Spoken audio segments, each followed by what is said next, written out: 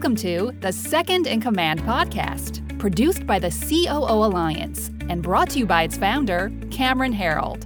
In the Second in Command podcast, we talk to top COOs who share the insights, strategies, and tactics that made them the chief behind the chief. And now, here's your host, Cameron Herold. John McDonald is the Chief Operating Officer at Poshmark, a leading social commerce platform for the next generation of retailers and shoppers, where he manages product, data, and analytics and the marketplace operations and is responsible for marketplace GMV growth and profitability. John draws from a deep expertise in community and marketplace management. He developed at 8 years at eBay in category management, trust and safety, and seller experience roles, as well as 4 years at Ning, where he led support and sales, and then as general manager of the business. Earlier in his career, John focused on consumer marketing and product development at Procter & Gamble, Monsanto, the Monitor Company, and Evite. John has an MBA from Harvard Business School and a BS from the University of California at Berkeley. So John, welcome to the Second in Command podcast. Happy to be here. Every time I see Harvard, I just start getting all nervous. I remember the first business book I ever read was What They Don't Teach You at Harvard Business School. And you got to go there. So, well, you didn't get to go there. You earned that spot. I couldn't spell Harvard when I was in college. Can you walk us through a little bit about what you pulled from that experience that you still use today?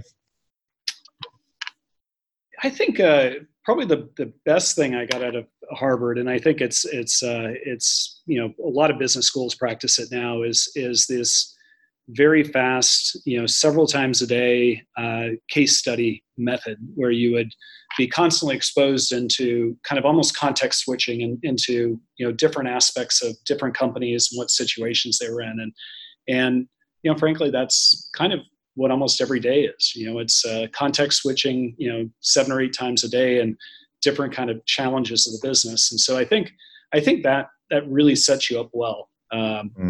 To be able to make judgments on a very fast basis in different business situations. So that's probably the biggest takeaway.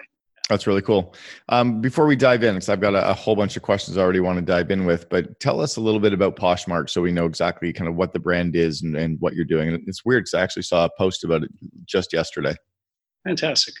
Yeah. So as you mentioned in my intro, Poshmark is the leading social commerce platform for fashion. And kind of what does that mean? I think first you need to just step back a little bit. If you think about, maybe the last 20, 30, 40 years in retail, we really went from kind of that small shop on Main Street to large big box retailers. And then really with the advent of e-commerce, this phenomenal revolution in convenience and price and selection that's happened. And you think about Amazon. I shop Amazon, probably on a weekly basis. It's just fabulous, in terms of the selection you can get, in terms of the pricing, the convenience, the delivery options. But what's kind of gotten lost in all that is the human element. And in particular, when you think about fashion, the human element of that is so important. It's that personal recommendation, the personal sizing, the personal just affirmation that you are selecting style and looking good. And so really what Poshmark has done is, and I think a big part of our success is to bring that personal human interaction back into shopping. And so what does that mean? Poshmark at its core is a consumer to consumer marketplace. So we have now over 7 million sellers that have listed well over 75 million listings, and they sell to a community of about 50 million users. So, very, very large, very broad. We're US, we just expanded in Canada, but primarily US based. The actual marketplace itself, we started off mobile only, an iPhone app, and then gradually added web and Android to that. Wow. But what that led it to be, really the focus all along on the actual kind of marketplace side of this, is to make it as simple as possible for buyers and sellers. So we've innovated in shipping, tracking, taxes, even disputes that you have in a peer-to-peer platform. We've made that just very, very simple, all within the app. It's just all encompassing. And the idea is we want to make the mechanics of buying and selling so easy that it allows our buyers and sellers to focus on the social side of the experience. And so what does that mean? So similar to social media, and if you're on Pinterest or you're on Instagram, on Poshmark, you follow people. We call them closets. It's you follow people in their closets that you love. You engage with those people and you share content with them. Just very similar to any other social platform. But really on Poshmark, though, that you're sharing content that is really forms the fabric of the commerce interaction. So for a seller, you succeed by expressing your style, building a following, getting a lot of people on Poshmark to follow you. Wow. And then you're curating your items as well as other people's items to those followers, and creating just this fabulous shopping experience. And in the process, as we say, when you lead with love, you lead with styling, commerce is going to follow, that the sale's going to follow. So just to give you a sense of what this means in terms of metrics, currently well over 30 million listings are curated or shared with others every day.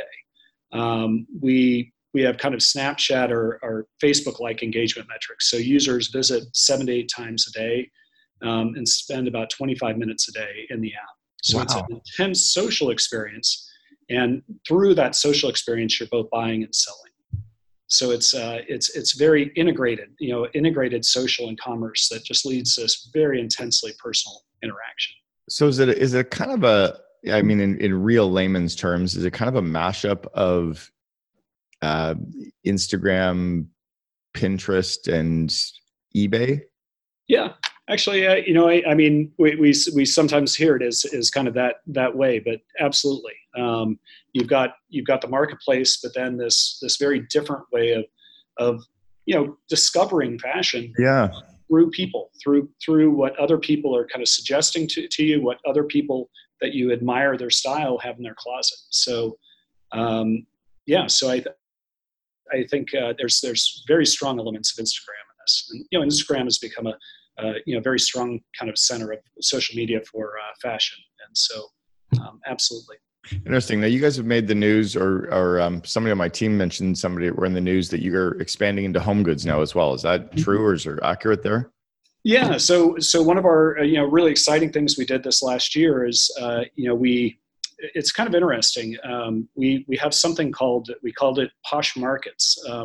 So one of our challenges is when you have an app, it's such limited space. And so as you bring in different types of people. So as we were primarily a women's fashion, marketplace, and then we brought men into it.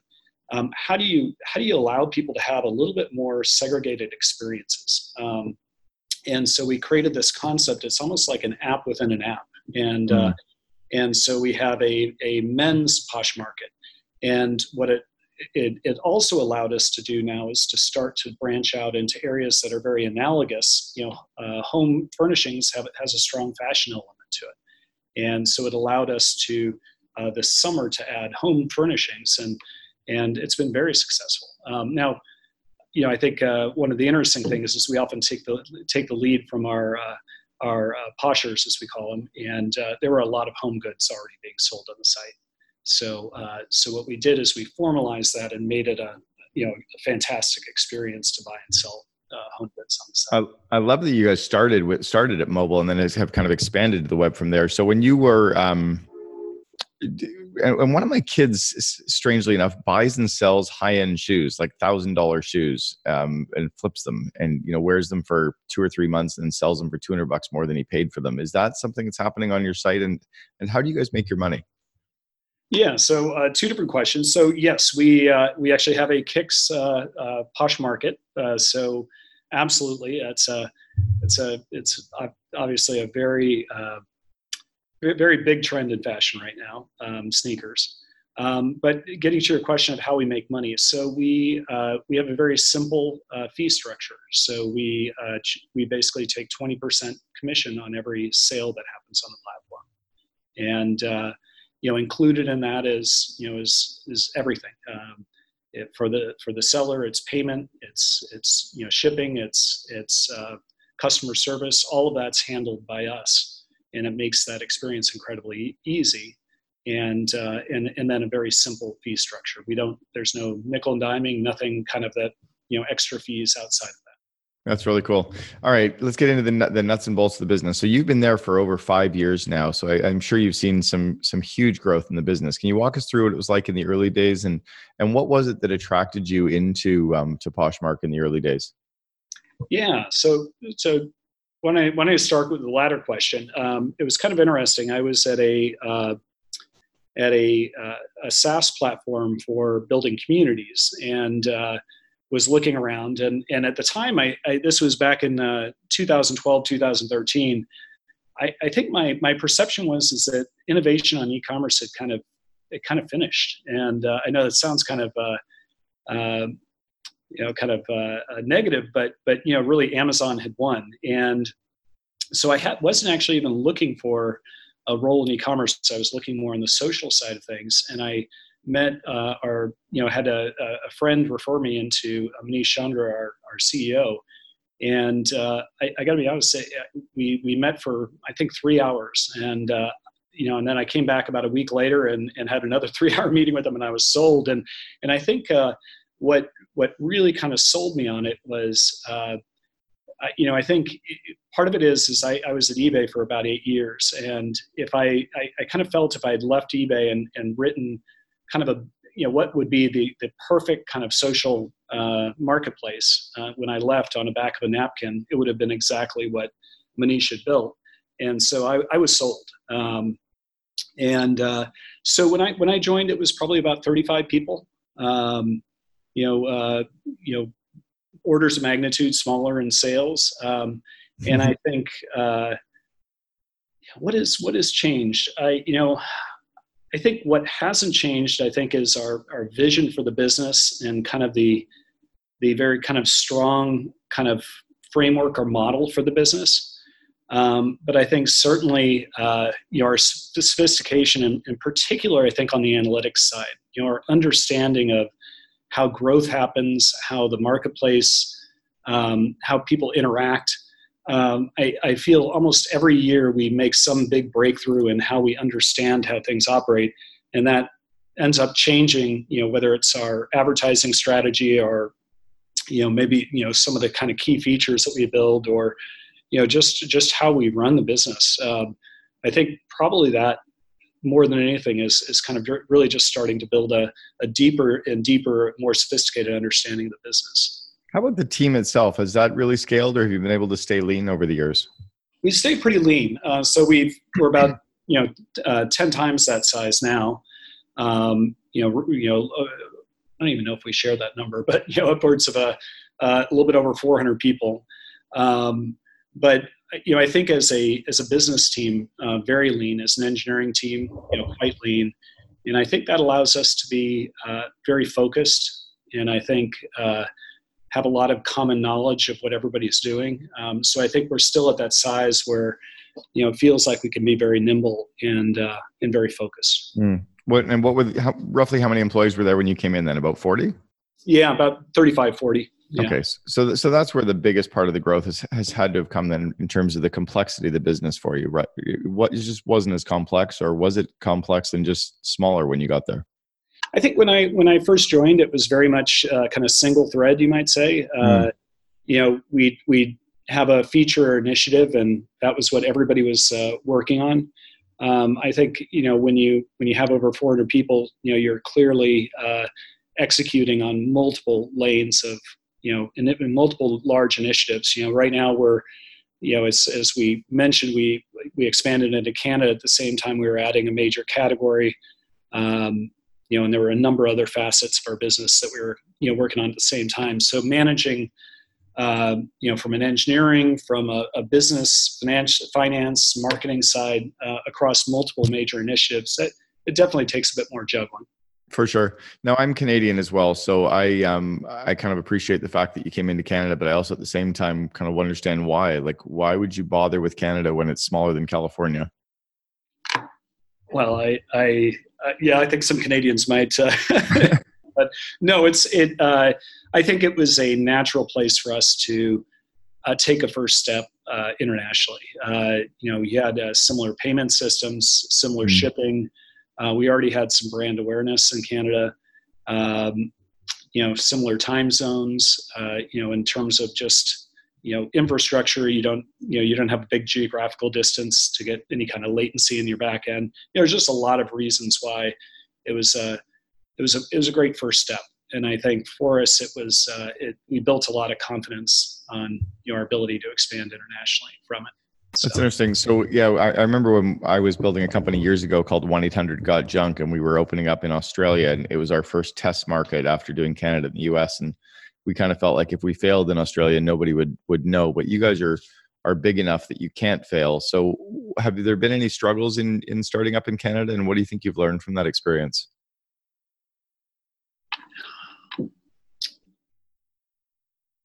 We've actually, I would actually probably flip it the other way. It's gone better than we expected. We expected some stumbles more from a growth perspective.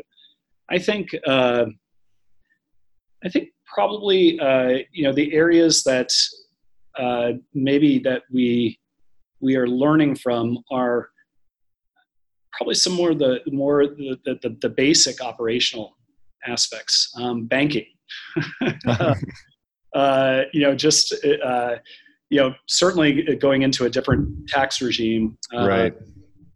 Dealing with a different postal carrier, with its own idiosyncrasies. So I actually think probably we expected on the more on the advertising and the more product side, we'd have more issues, and that's gone very smoothly. It's probably more the pure operational, the local operational aspects that maybe we didn't account, or kind of foresee as much.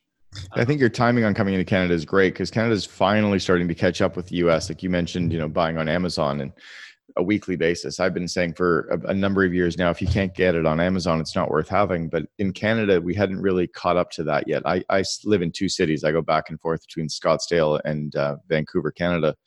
And in Vancouver, I might order off Amazon once a week, but in the US, it seems like it's daily. But we're catching up. So I think your timing's really good in Canada. What's your leadership team look like, and how do you interact with the leadership team? Yeah, so we, from a leadership team perspective, we're mostly still functional. We have a CTO, an SVP of engineering, and then several technical VPs that report up to them. We have a CFO and a VP of finance. We have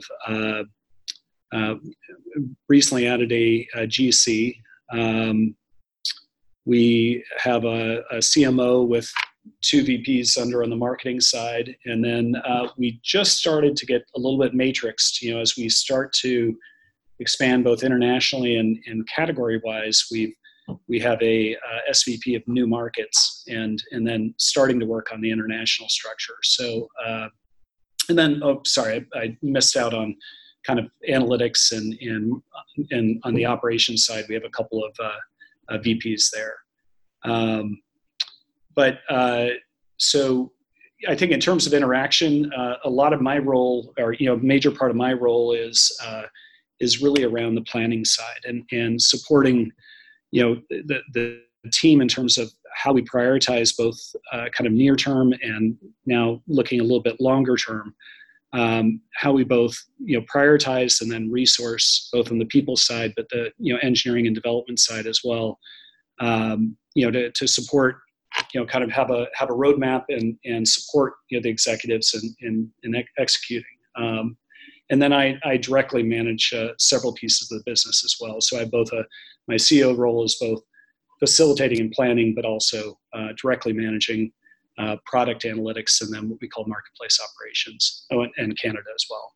Yeah, you guys have got a huge scope to oversee. So I want to get into some of your meeting rhythms that you have and how you got to kind of stay on the same page. But I'm also really curious on the politics side is what have you had to do to avoid company politics or kind of prevent the silos from occurring? Going from 40 employees to 400 in 5 years is pretty rapid growth. How have you guys had to navigate through that? Yeah, we've been very fortunate. I I think it starts from a values perspective, and who you hire, and making sure everybody kind of shares the same set of values. And I think foremost among them is kind of respect for each other. And I know that sounds kind of trite, but our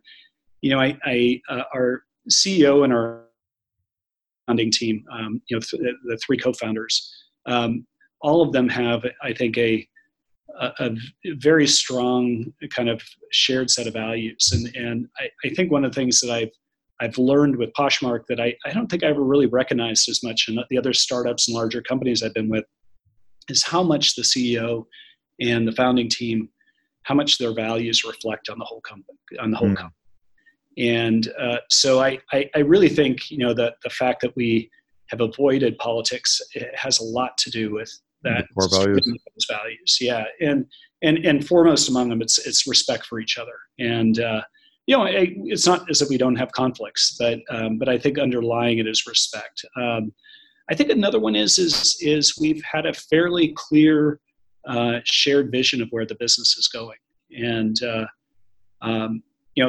that might get more contentious in the future, but so far the path, the 6 years I've been here, it's been fairly clear where we're heading. And I'd probably say the third thing is so far we've had a primarily a functionally based organization, and I think one of the things we're really trying to think through is as we have to bring in some type of matrixing as we start to have now these separate lines of business. How do we do that and not bring in politics? Yeah. So I recognize it's something I'm very happy we've been able to avoid, but it's something I think we really have to actively work towards. Does that answer your question? Yeah, it totally does. And I want to dive in on all three, actually. So talk to us about the shared vision first, because that's normally where I kind of start off. If we don't know where we're going, any road will take us there. So how did you all stay on the same page with that shared vision? What systems or tools did you use to be able to do that? I think it starts, I keep on coming back to our CEO. I think it's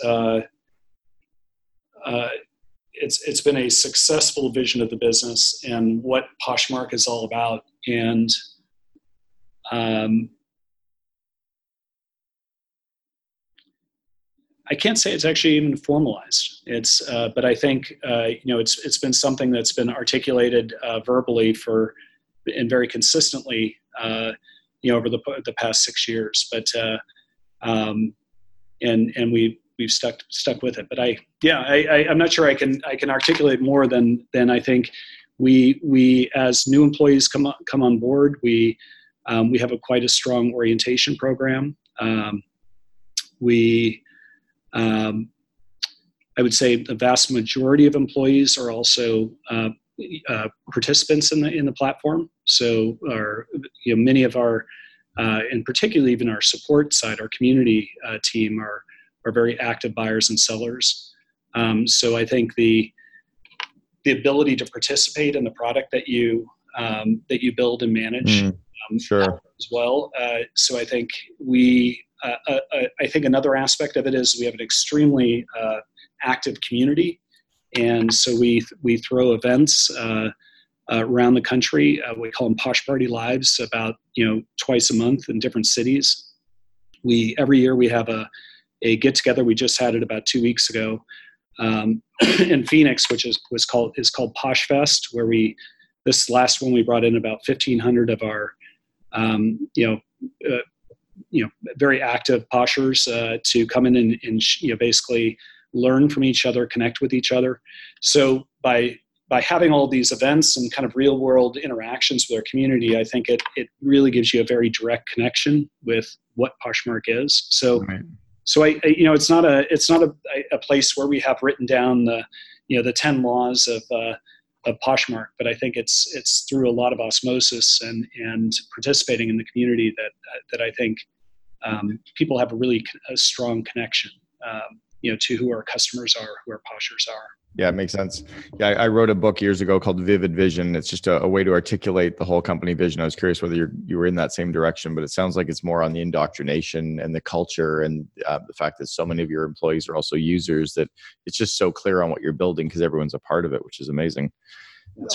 On the core value side, are those, so many companies just kind of have them articulated and they're on the wall, but no one really lives them and breathes them. It sounds like from the C-level down, it's just been a core part of the business. So how do you live them, and do you recruit based on those core values? Do you fire people if they're breaking the core values? What do you do to make sure that those core values are so strong in the company? Yeah, it's all of the above. Pretty simple. We have 4 core values: put people first, grow together, spread the love, and embrace our weirdness. And so really, very simple values. And the interesting thing I think that makes our values really work is they're not only the values of our our employees, but also the values of our community. So for instance, when our CEO gave his State of the Union address at this Posh Fest that we had, he basically went through our values and in the presentation, and it really kind of permeates throughout the community that it's all about putting people first. Everybody in the community, it's about growing together. It's a hugely supportive community, very, I would say, uncompetitive, and this idea that you spread the love. So you lead with love. You're helping others, and out of that, you're going to grow. And then lastly, with fashion, embracing your weirdness really resonates quite a bit, because it's about you're preppy. You were telling me you're stuck in the, I don't know which decade it is with preppy, but early that's 80s. That's your style, and that's your weirdness, and you can. So what do we do with this? So yes, we do actively have within our interview panels, as we hire people, we have someone focusing on the values, and in different ways, asking and probing for these type of values. And I would say anytime I've kind of gone astray, I've made a couple of mistakes over the years, and you always regret it. I would probably say in the first 6 to 9 months, really working with getting someone who might have some rough edges with these values, and working with them. I have let go a couple of people that didn't fit with the values. So it absolutely, I think everything you said we use to make sure that these are prevalent, and as well as our it's part of our performance reviews. So, our annual review process, we also call them out as part of that. Yeah. And I love, I've always had some pretty clear rules on core values, and you've nailed all of them. One is that you stick to 4 or 5 core values. You did that. Another one is keep them to short, easy to understand phrases that need no explanation and not single words. You did that. Third is to never try to make it into an acronym, because then it's like, is it more about is it about the acronym or the core values? You nailed that. And then just, live them from the top down, and you guys do that as well. So I think that more than anything, or is a huge part of why your growth is what it is because people are operating that way all the time. It's become part of your DNA. Yeah, no, it is. And it's, I think the part that I really found felt very good as we've started to do as because we're bringing in so many new people. We've had kind of a rotation where an executive will have lunch with a new cohort of employees. And this was a couple of months ago. I sat down and I was having lunch, and I had them feed back to me kind of their first week or two, and was it as expected? And what was fascinating was how strongly some of the values came back. And they were finding that resonant just in their first week in the company. And so it makes you feel really good about the future of the company. Yes. That's really cool. That's amazing. I've got a couple of advanced questions. We're actually starting to take questions from some of our listeners in advance of me doing the interviews. So I've got some questions of people that knew you were going to be on the podcast. The first one was, how does the Poshmark platform assist the smallest sellers from being cannibalized by the largest sellers?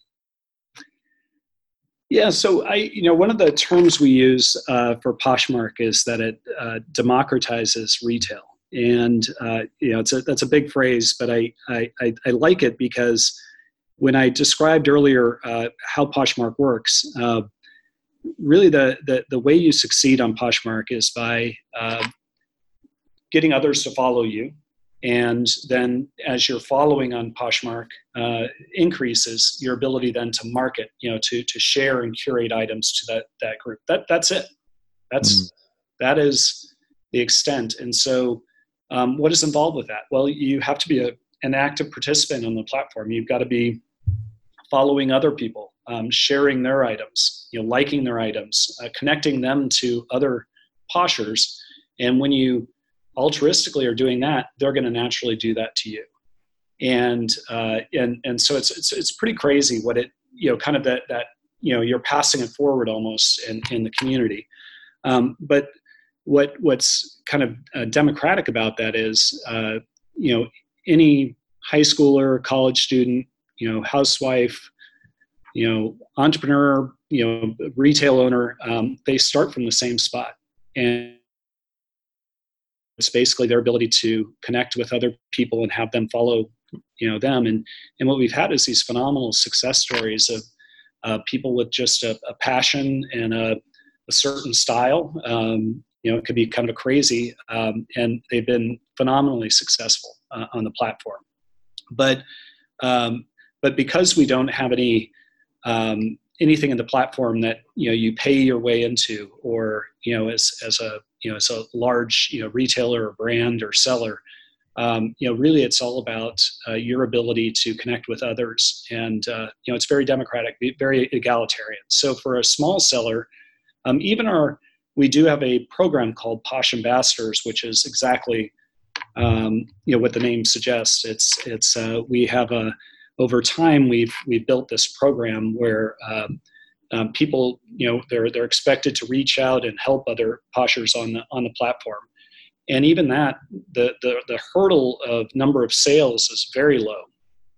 The main way you earn into this program and become a Posh Ambassador is the amount of social activity you on the platform, how many shares you've done, how many times you've helped other sellers get exposed. Wow. There's a certain threshold. So even in our kind of program, which gives you a little bit extra exposure, it's not about number of sales, it's about the amount of sharing you do.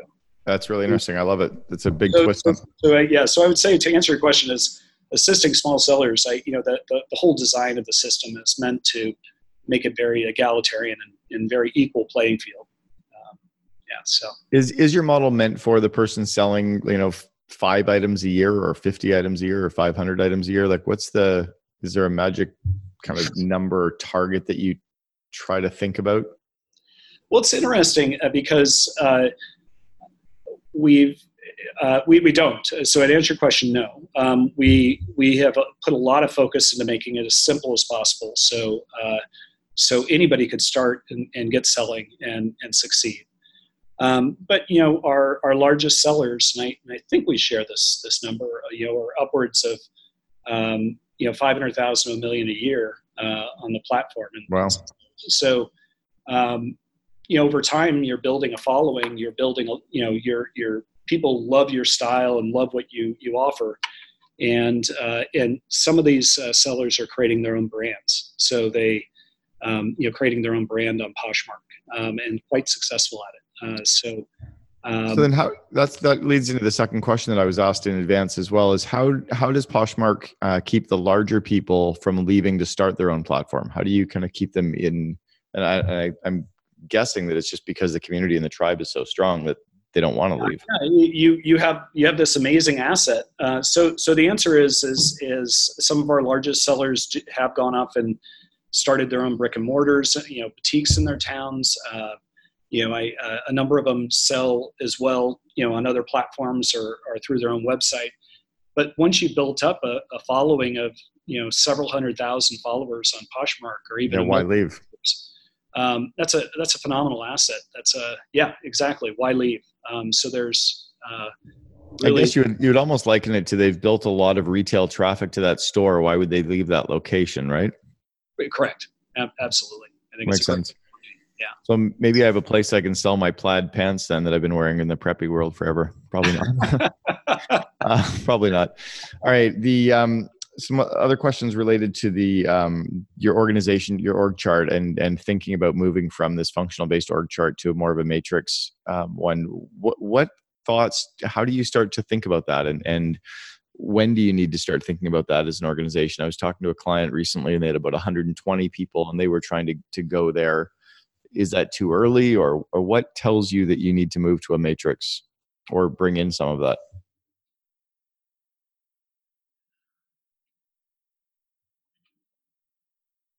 Yeah, so I think what really has struck us as the need, and it's been about a year to 2 years that we've really had this need, is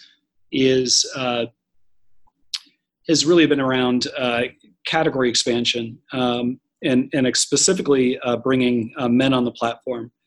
I think without a dedicated team or focus across functions, not just one person advocating for men on the platform, it's difficult to see growth in that category faster than the overall platform. So what we've found is you get success, but it's just it's basically maintaining a percent of your overall sales. To get that kind of acceleration, you need focus. And so, and not just within, for instance, Tracy Sun is our SVP of new markets. She certainly can have someone who's focused on, or even a whole team focused on men. But unless we are identifying dedicated resources within our growth team, our advertising team, within our product team, even within our community development team, and integrating those activities across in a very focused and kind of clear, cohesive way against men, we couldn't get acceleration in the men's business. And so that's where we've had success with it. And I think it's a great example of kind of, I think at that point, I think where you have disparate pieces or segments of the business, I think it almost becomes necessary, especially when you have such a women in the U.S., women's fashion in the U.S. is such a large percentage of our business. It's monolithic. Sure, for sure. And so you really I think to start getting some of these emerging pieces of the business accelerating, it's an area we had to. It's about focus. Yeah, it's interesting. I was in one of the original Lululemon locations. It's actually, we're from Vancouver where Lulu started, and to walk into one of their locations now where they have an entire side of, well, it's really two stores. One store is all women, one store is all men. But for the first 15 or so years, it was almost exclusively women with maybe like 4 pairs of guys' shorts. But they did start to focus on that and brought in that demographic. Curious on what you've done with your design and marketing side. Have you, because most of your customers have been women, have you stayed, with female designers and women copywriters and women UX people? Have you gone that route, just believing that they're so different and think different to actually hire based on that as well? We've I'd say just started to do that. We've been successful at accelerating the men's business without it, by taking a similar formula and applying it on men. But I think the feeling is to continue going down that route. We had to find, especially in the product marketing side, merchandising side, we really had to find people who could bring a kind of a unique men's voice. It's not going too crazy far from our Poshmark, Sure, female voice, but how do we layer a men's, a male voice on merchandising, as well as kind of our PR story as well. So we've had some success recently with that. We've, for instance, we recently did a piece on NFL and NBA in terms of pro sports fashion. And, as a way to reach out and make fashion on Poshmark relevant to men outside. But finding that way of connecting, but I do think it takes hiring specifically for that. So, yes. Yeah. So was I correct then that your current marketing team had been on the female on your copywriting, design, UX side? Were you mostly? It right. had. Yeah. And recently we've hired in to build that capability. I read about something like that years ago, like 20 years ago, in some book called Trends, where they kind of gave that nudge. I was like, oh my God, it makes so much sense. Like, how could you ever have guys writing anything marketing or thinking, because we're just different. I mean, especially when it's a female fashion brand, or started that way. And we've also done bringing in and working with some celebrities. So we do occasionally do a celebrity closet where they'll donate the proceeds to a charity, and we've done a couple of sports figures recently with male sports figures, and that's worked out well too. That's really cool. I love it. All right.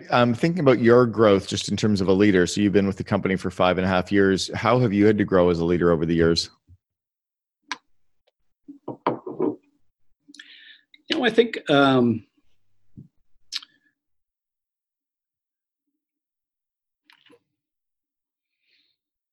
I'd probably say the biggest change for me has been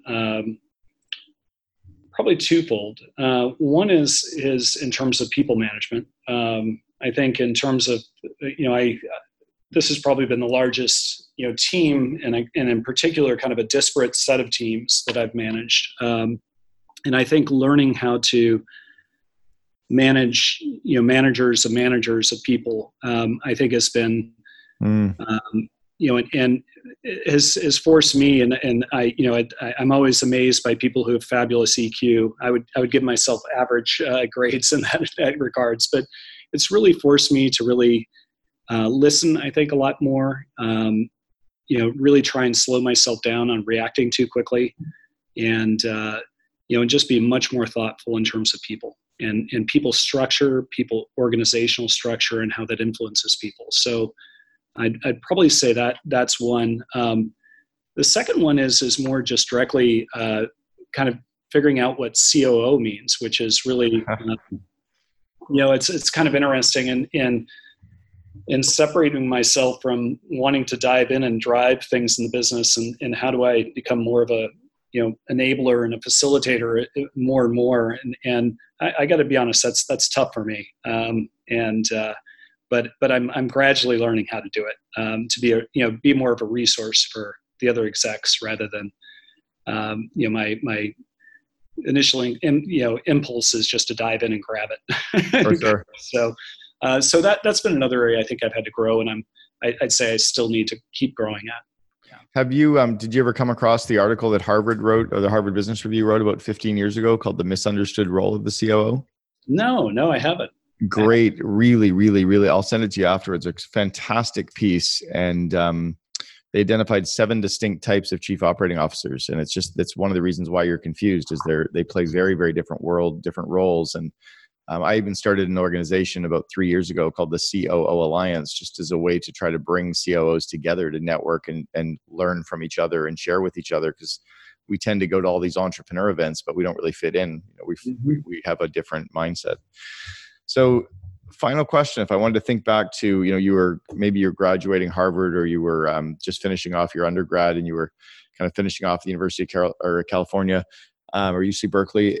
If you were to give yourself some advice as like a 22-year-old, advice that today to be true, but you wish you'd known at 22, what advice would you go back and give yourself back then?